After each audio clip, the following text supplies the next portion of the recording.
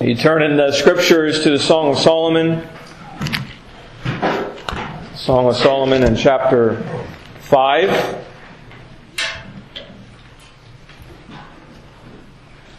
Song of Solomon chapter 5, as we've been going through the Song of Solomon. We come to this chapter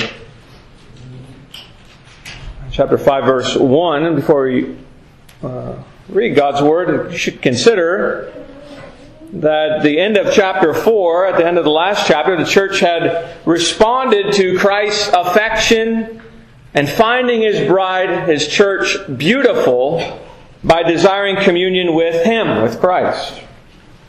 And Christ responds, verse 1, and then the church responds again in the rest of the chapter.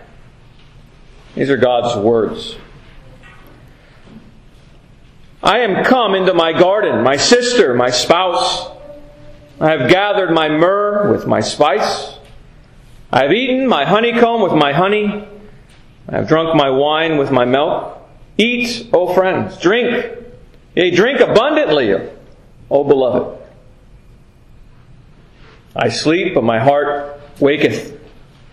It is the voice of my beloved that knocketh, saying, Open to me, my sister, my love, my dove, my undefiled. For my head is filled with dew, and my locks with the drops of the night.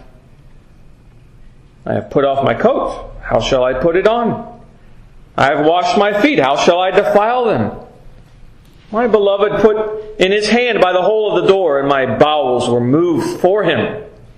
I rose up to open to my beloved, and my hands dropped with myrrh, my fingers with sweet-smelling myrrh upon the handles of the lock. I opened to my beloved, but my beloved had withdrawn himself and was gone. My soul failed when he spake. I sought him, but I could not find him. I called him, but he gave me no answer. The watchmen that went about the city found me. They smote me.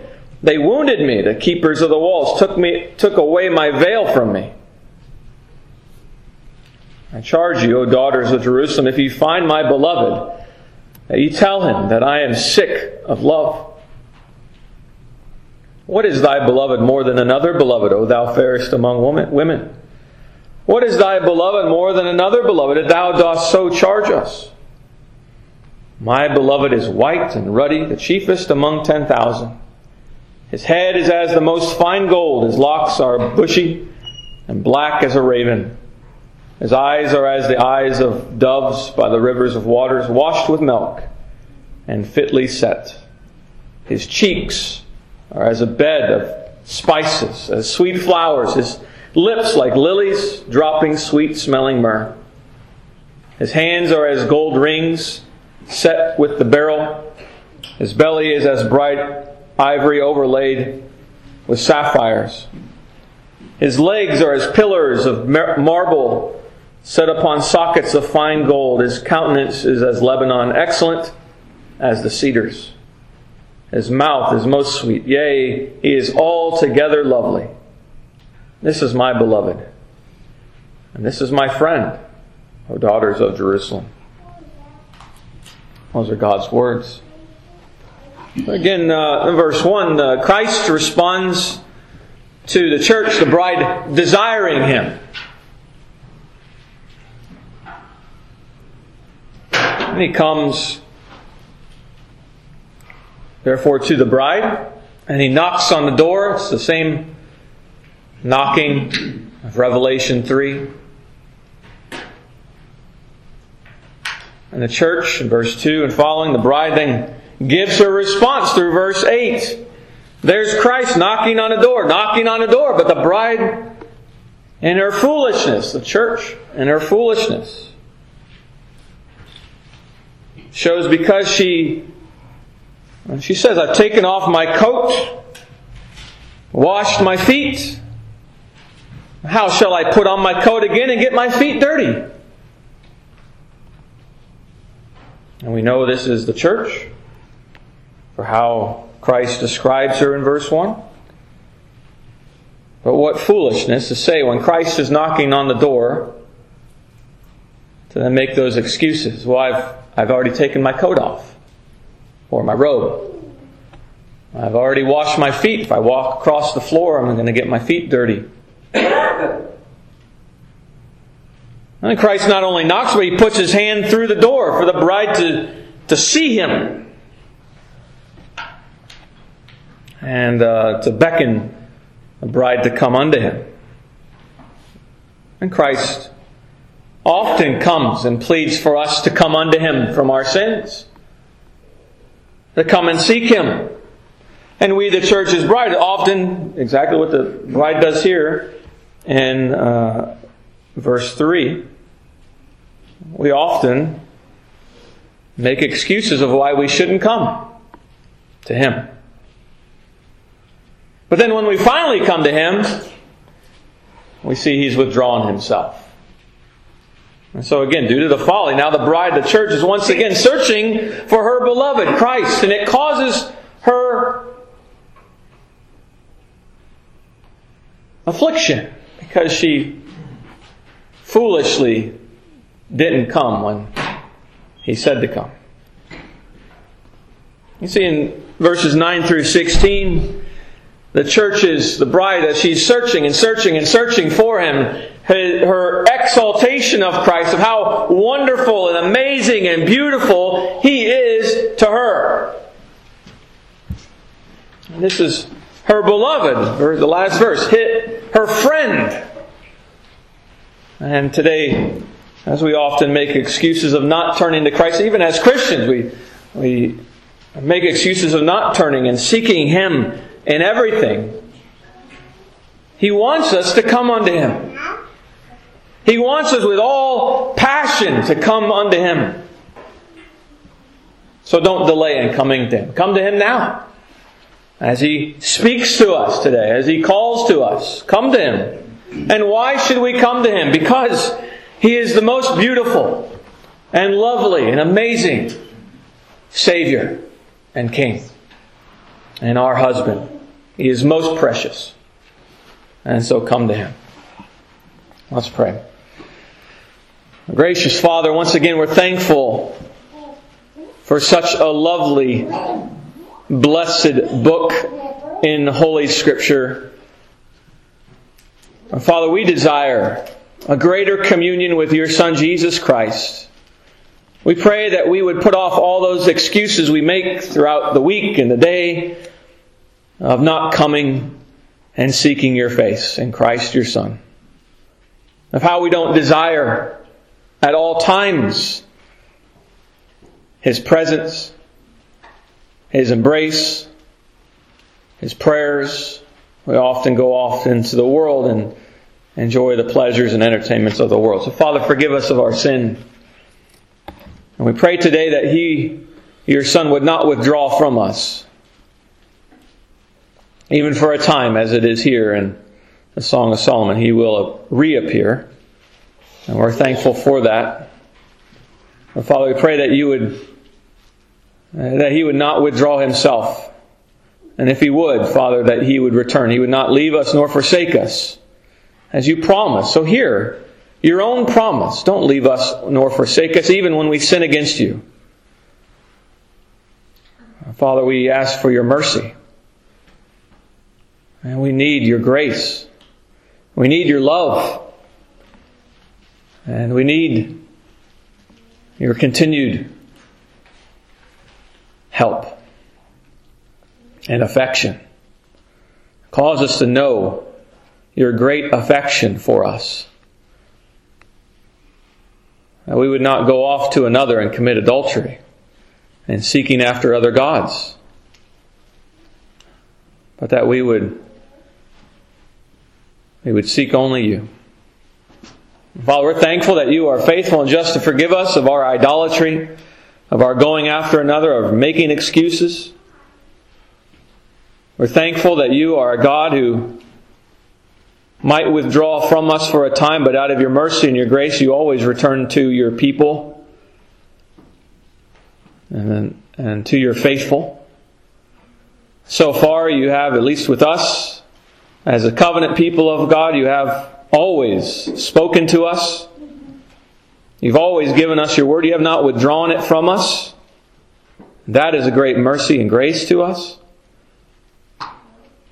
You have not judged us to the point of removing your word. And so continue to keep giving us your word and sanctify our hearts. Make us to be holy as Christ is holy and righteous as He is righteous. Sanctify this congregation.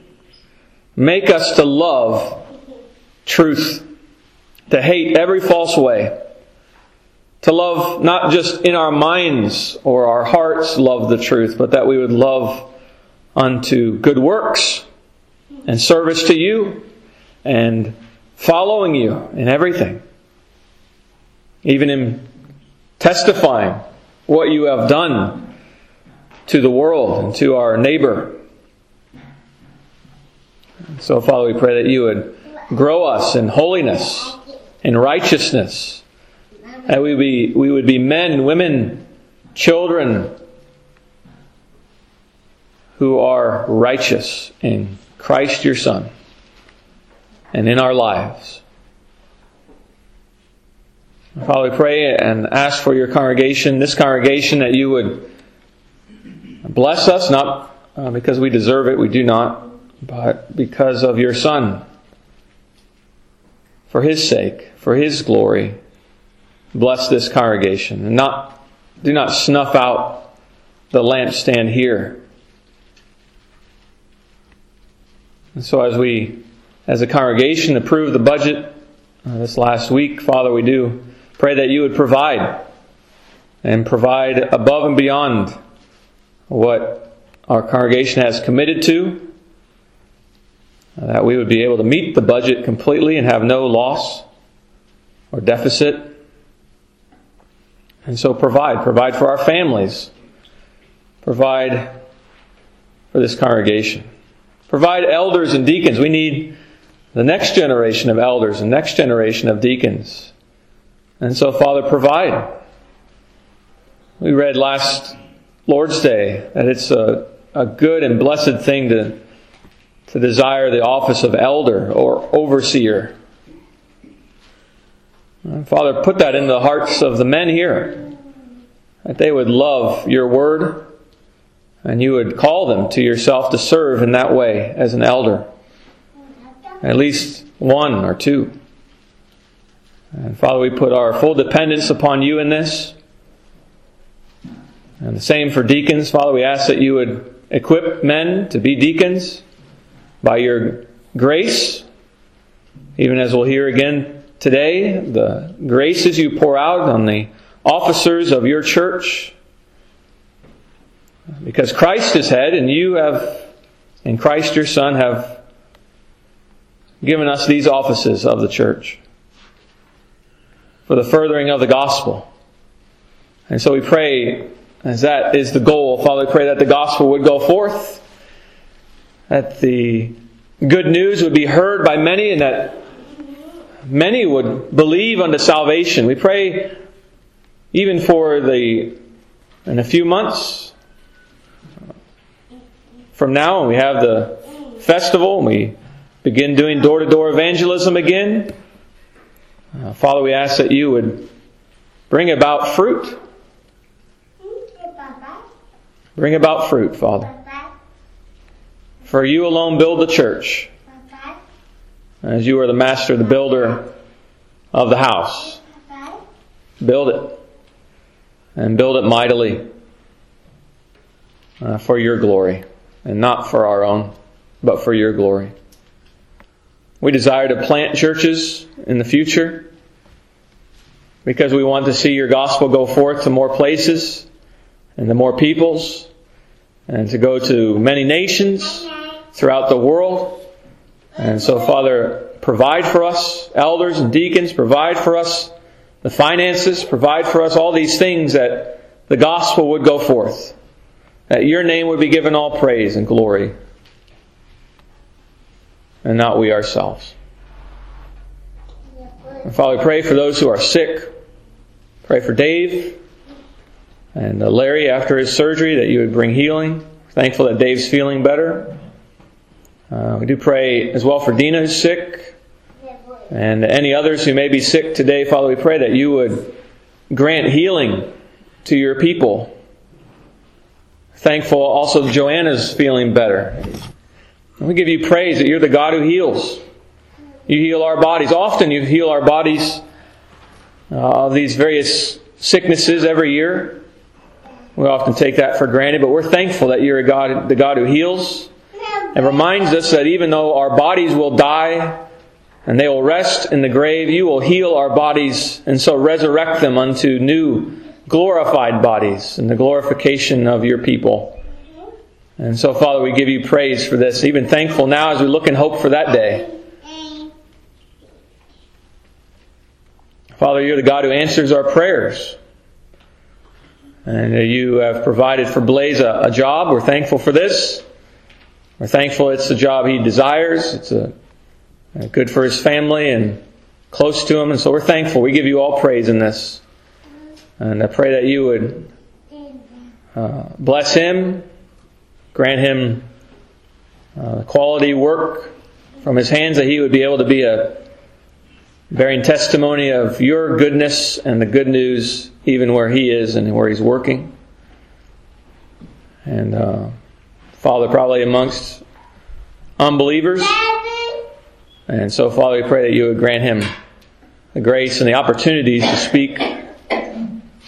As well, Father, we pray that you would prosper his family and all our families.